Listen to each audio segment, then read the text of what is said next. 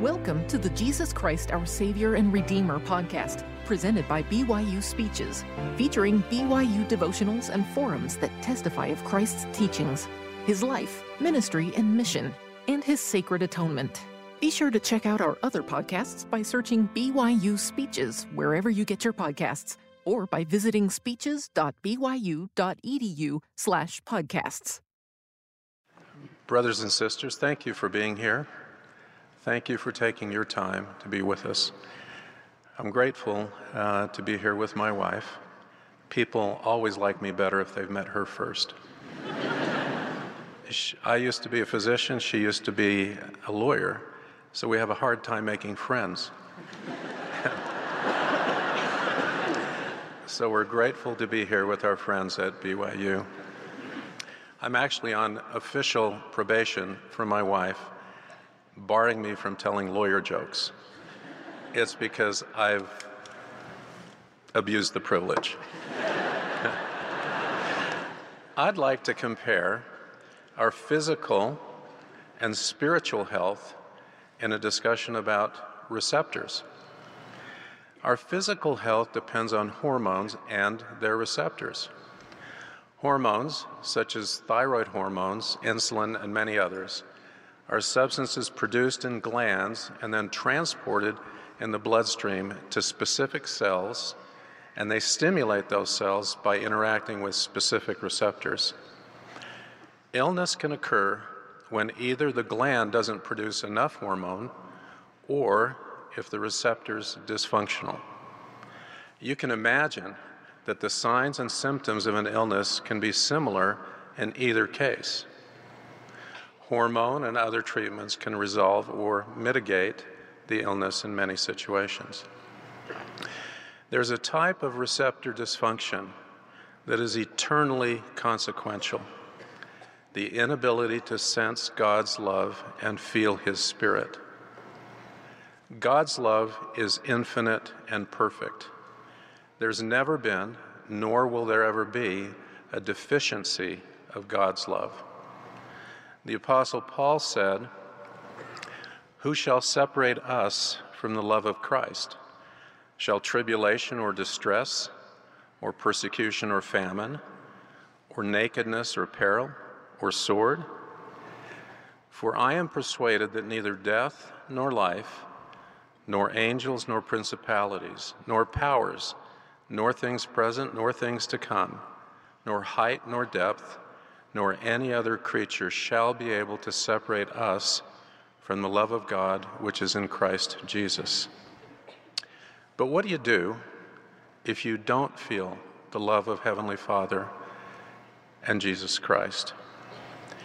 I know with certainty that the problem is not with their love. The problem is with your receptors for their love. If you have dysfunction of your receptors for God's love, you can lose your way and succumb to dangers such as hopelessness, helplessness, and loneliness. If you experience dysfunction of these receptors, God's influence in your life is minimized. With complete dysfunction, you'll not sense their love or their caring concern for you.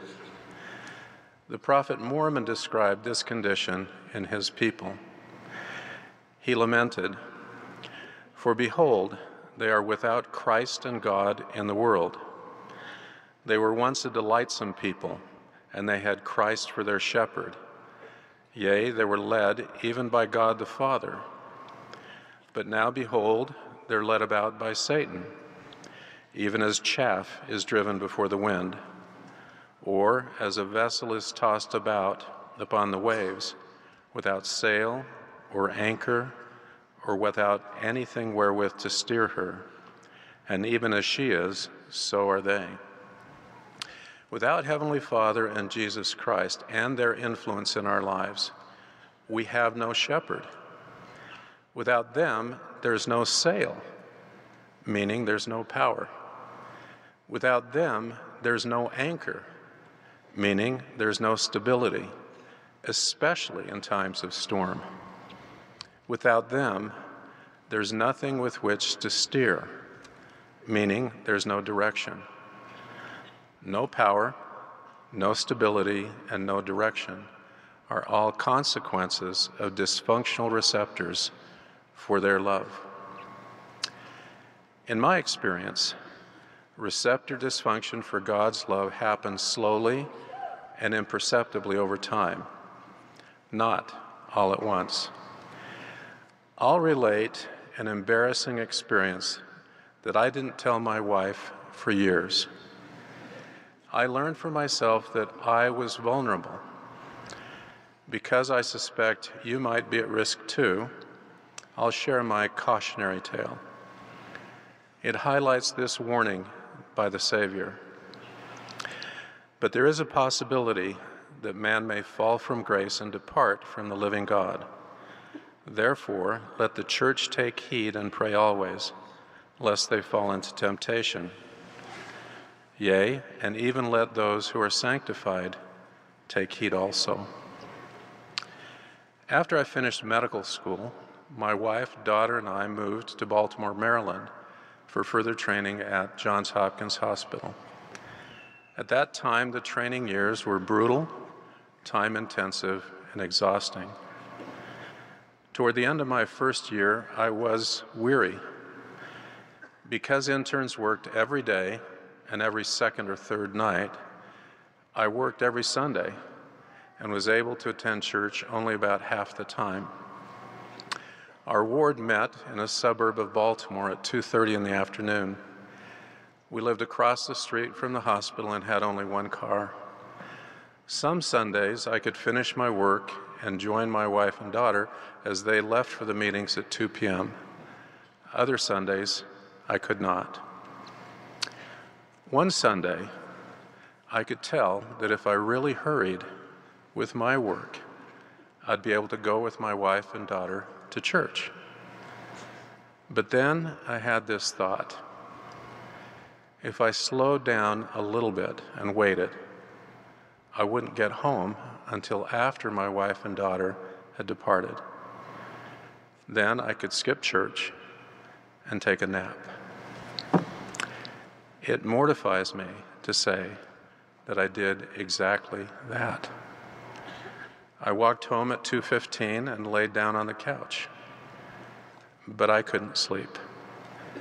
I was profoundly disturbed. I'd always loved going to church. I'd always felt a burning testimony of Christ's living reality. But on that day, the intensity wasn't there. It wasn't hard to figure out why. I had stopped consistently doing some personal, private acts of devotion. My routine was that I'd get up in the morning, say a prayer, and go to work. Sometimes there wouldn't be a distinction between the end of the day and the beginning of the next. I'd work through the night and the next day, come home late that second day, and fall asleep without a prayer and without reading anything in the scriptures.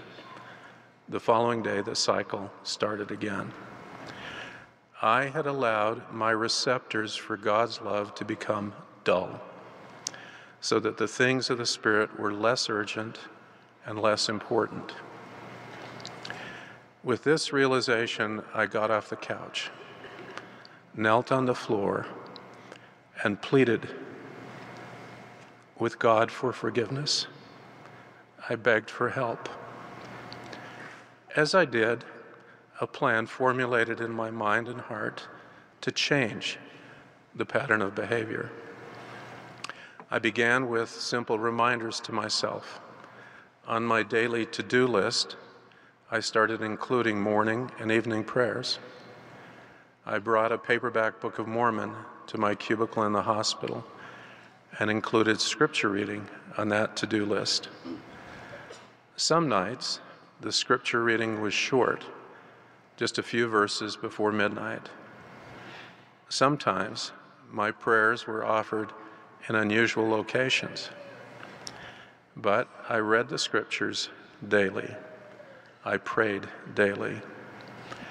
My plan included a commitment that I'd never miss an opportunity to partake of the sacrament. Never. As I enacted my new course of action, the intensity returned, and my testimony burned brightly again.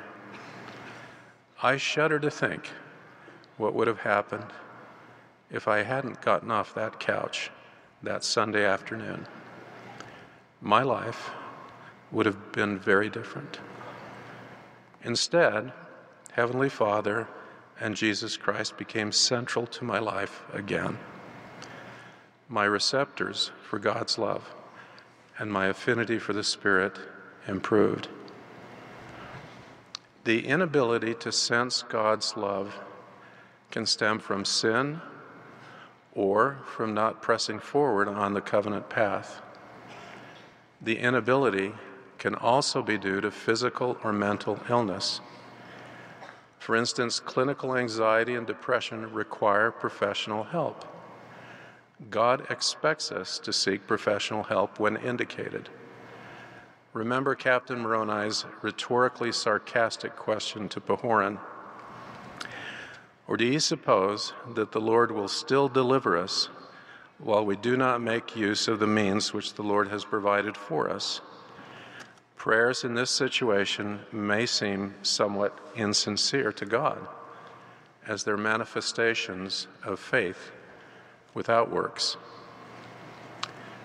In my situation, absent mental illness, I followed a threefold prescription for my dysfunctional receptors for God's love. The first is what President Russell M. Nelson refers to as increased purity, exact obedience. This means repentance. If you're doing something that's causing receptor dysfunction, repent. Repentance is a joyful process. Remember that God doesn't really care who you were and what you did. He cares who you are, what you're doing, and who you are becoming. As President Nelson said, repentance is not punishment. The feeling of being penalized is engendered by Satan.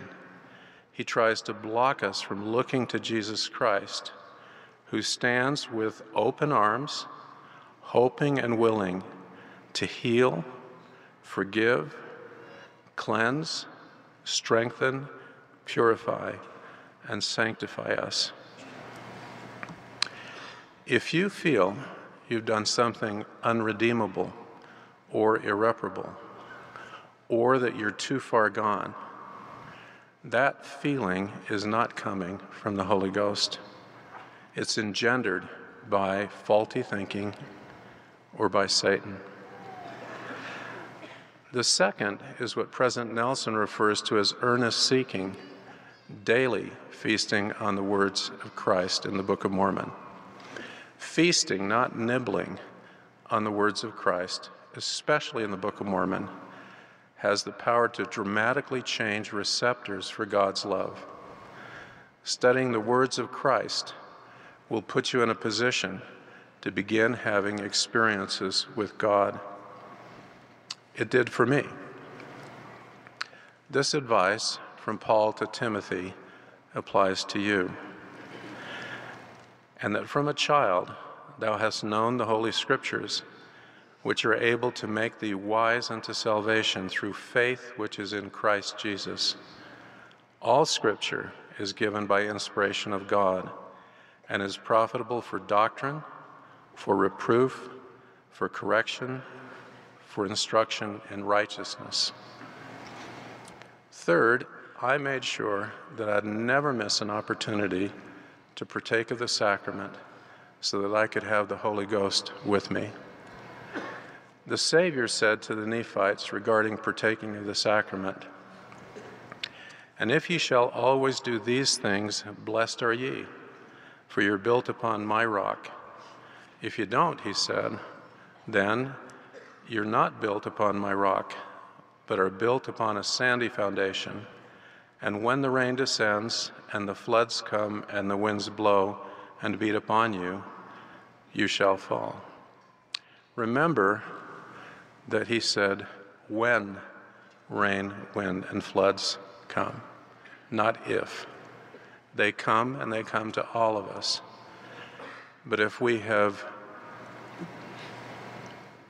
partaken of the sacrament conscientiously and worthily, then the blessings come that we won't fall. An added insight about the sacrament comes from President Nelson's remarks at the Mission Leadership Seminar in June of this year. After partaking of the sacrament, President Nelson said, "I made a covenant as I partook of the sacrament that I'd be willing to take upon me the name of Jesus Christ and to obey his commandments. Often I hear the expression that we partake of the sacrament to renew covenants made at baptism. While that's true, it's much more than that. I've made a new covenant. You have made a new covenant." If we approach the sacrament with a broken heart and contrite spirit, the way we expect a new convert to approach baptism, God renews the blessings of baptism for us, including the cleansing effect. President Nelson continued, "Now, in return for which, God makes the statement that we will always have his Spirit to be with us." What a blessing. This is the three-part prescription for dysfunctional receptors for God's love: repentance, scripture study, and partaking of the sacrament to have the Holy Ghost with us. If we don't address this dysfunction early on, we'll end up past feeling, and that is spiritually fatal. Addressing our dysfunctional receptors for God's love restores power, stability, and direction in our lives. The prognosis, when this receptor dysfunction is treated, is excellent. Give yourself an early Christmas present and get off the couch like I did that Sunday afternoon long ago. Make sure your receptors for God's love are fully functional. Then, as you continue doing those personal, private acts of devotion, you won't slip back into receptor dysfunction.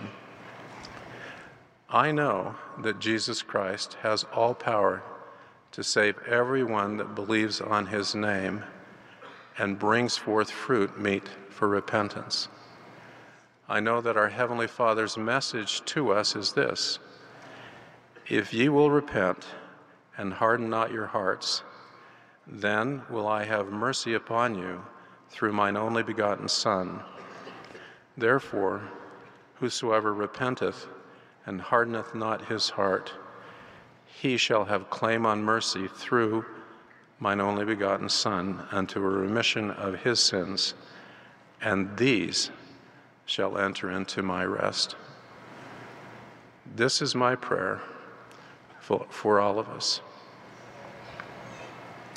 I pray that God will watch over and bless you and help you throughout this Christmas season and throughout your lives. In the name of Jesus Christ, amen. You've been listening to the Jesus Christ, Our Savior and Redeemer podcast, presented by BYU Speeches.